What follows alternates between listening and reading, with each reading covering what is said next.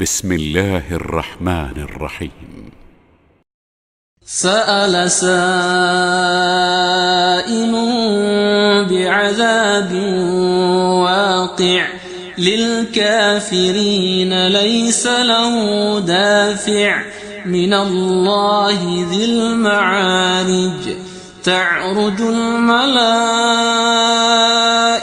والروح إليه في يوم كان مقداره 50,000 سنة فاصبر صبرا جميلا إنهم يرونه بعيدا ونراه قريبا. يوم تكون السماء كالمهل وتكون الجبال كالعهن ولا يسأل حميم حميما.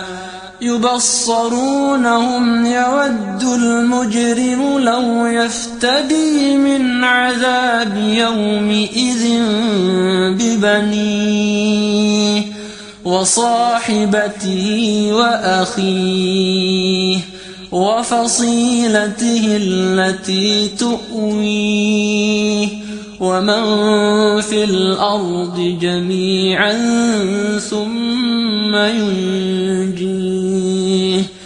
كلا إنها لظى نزاعة للشوى تدعو من أدبر وتولى وجمع فأوعى.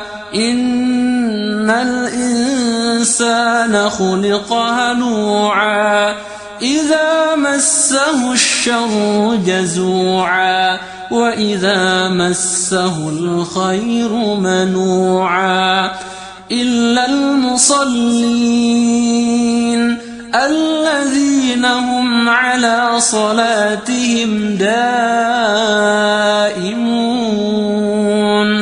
والذين في أموالهم حق معلوم للسائل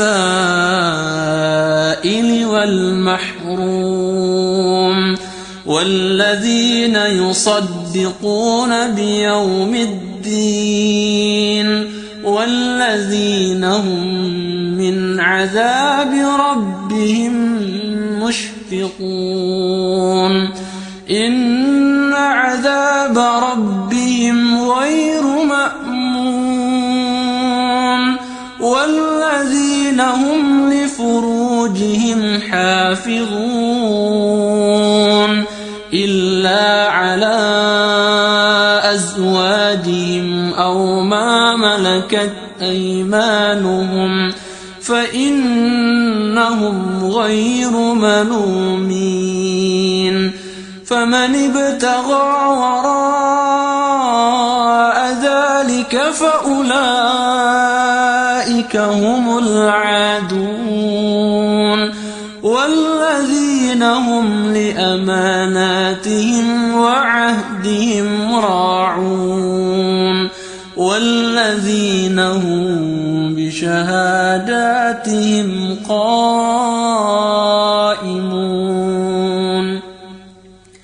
والذين هم على صلاتهم يحافظون أولئك في جنات مكرمون. فما للذين كفروا قبلك مهطعين عن اليمين وعن الشمال عزين أيطمع كل امرئ منهم أن يدخل جنة نعيم. كلا إنا خلقناهم مما يعلمون.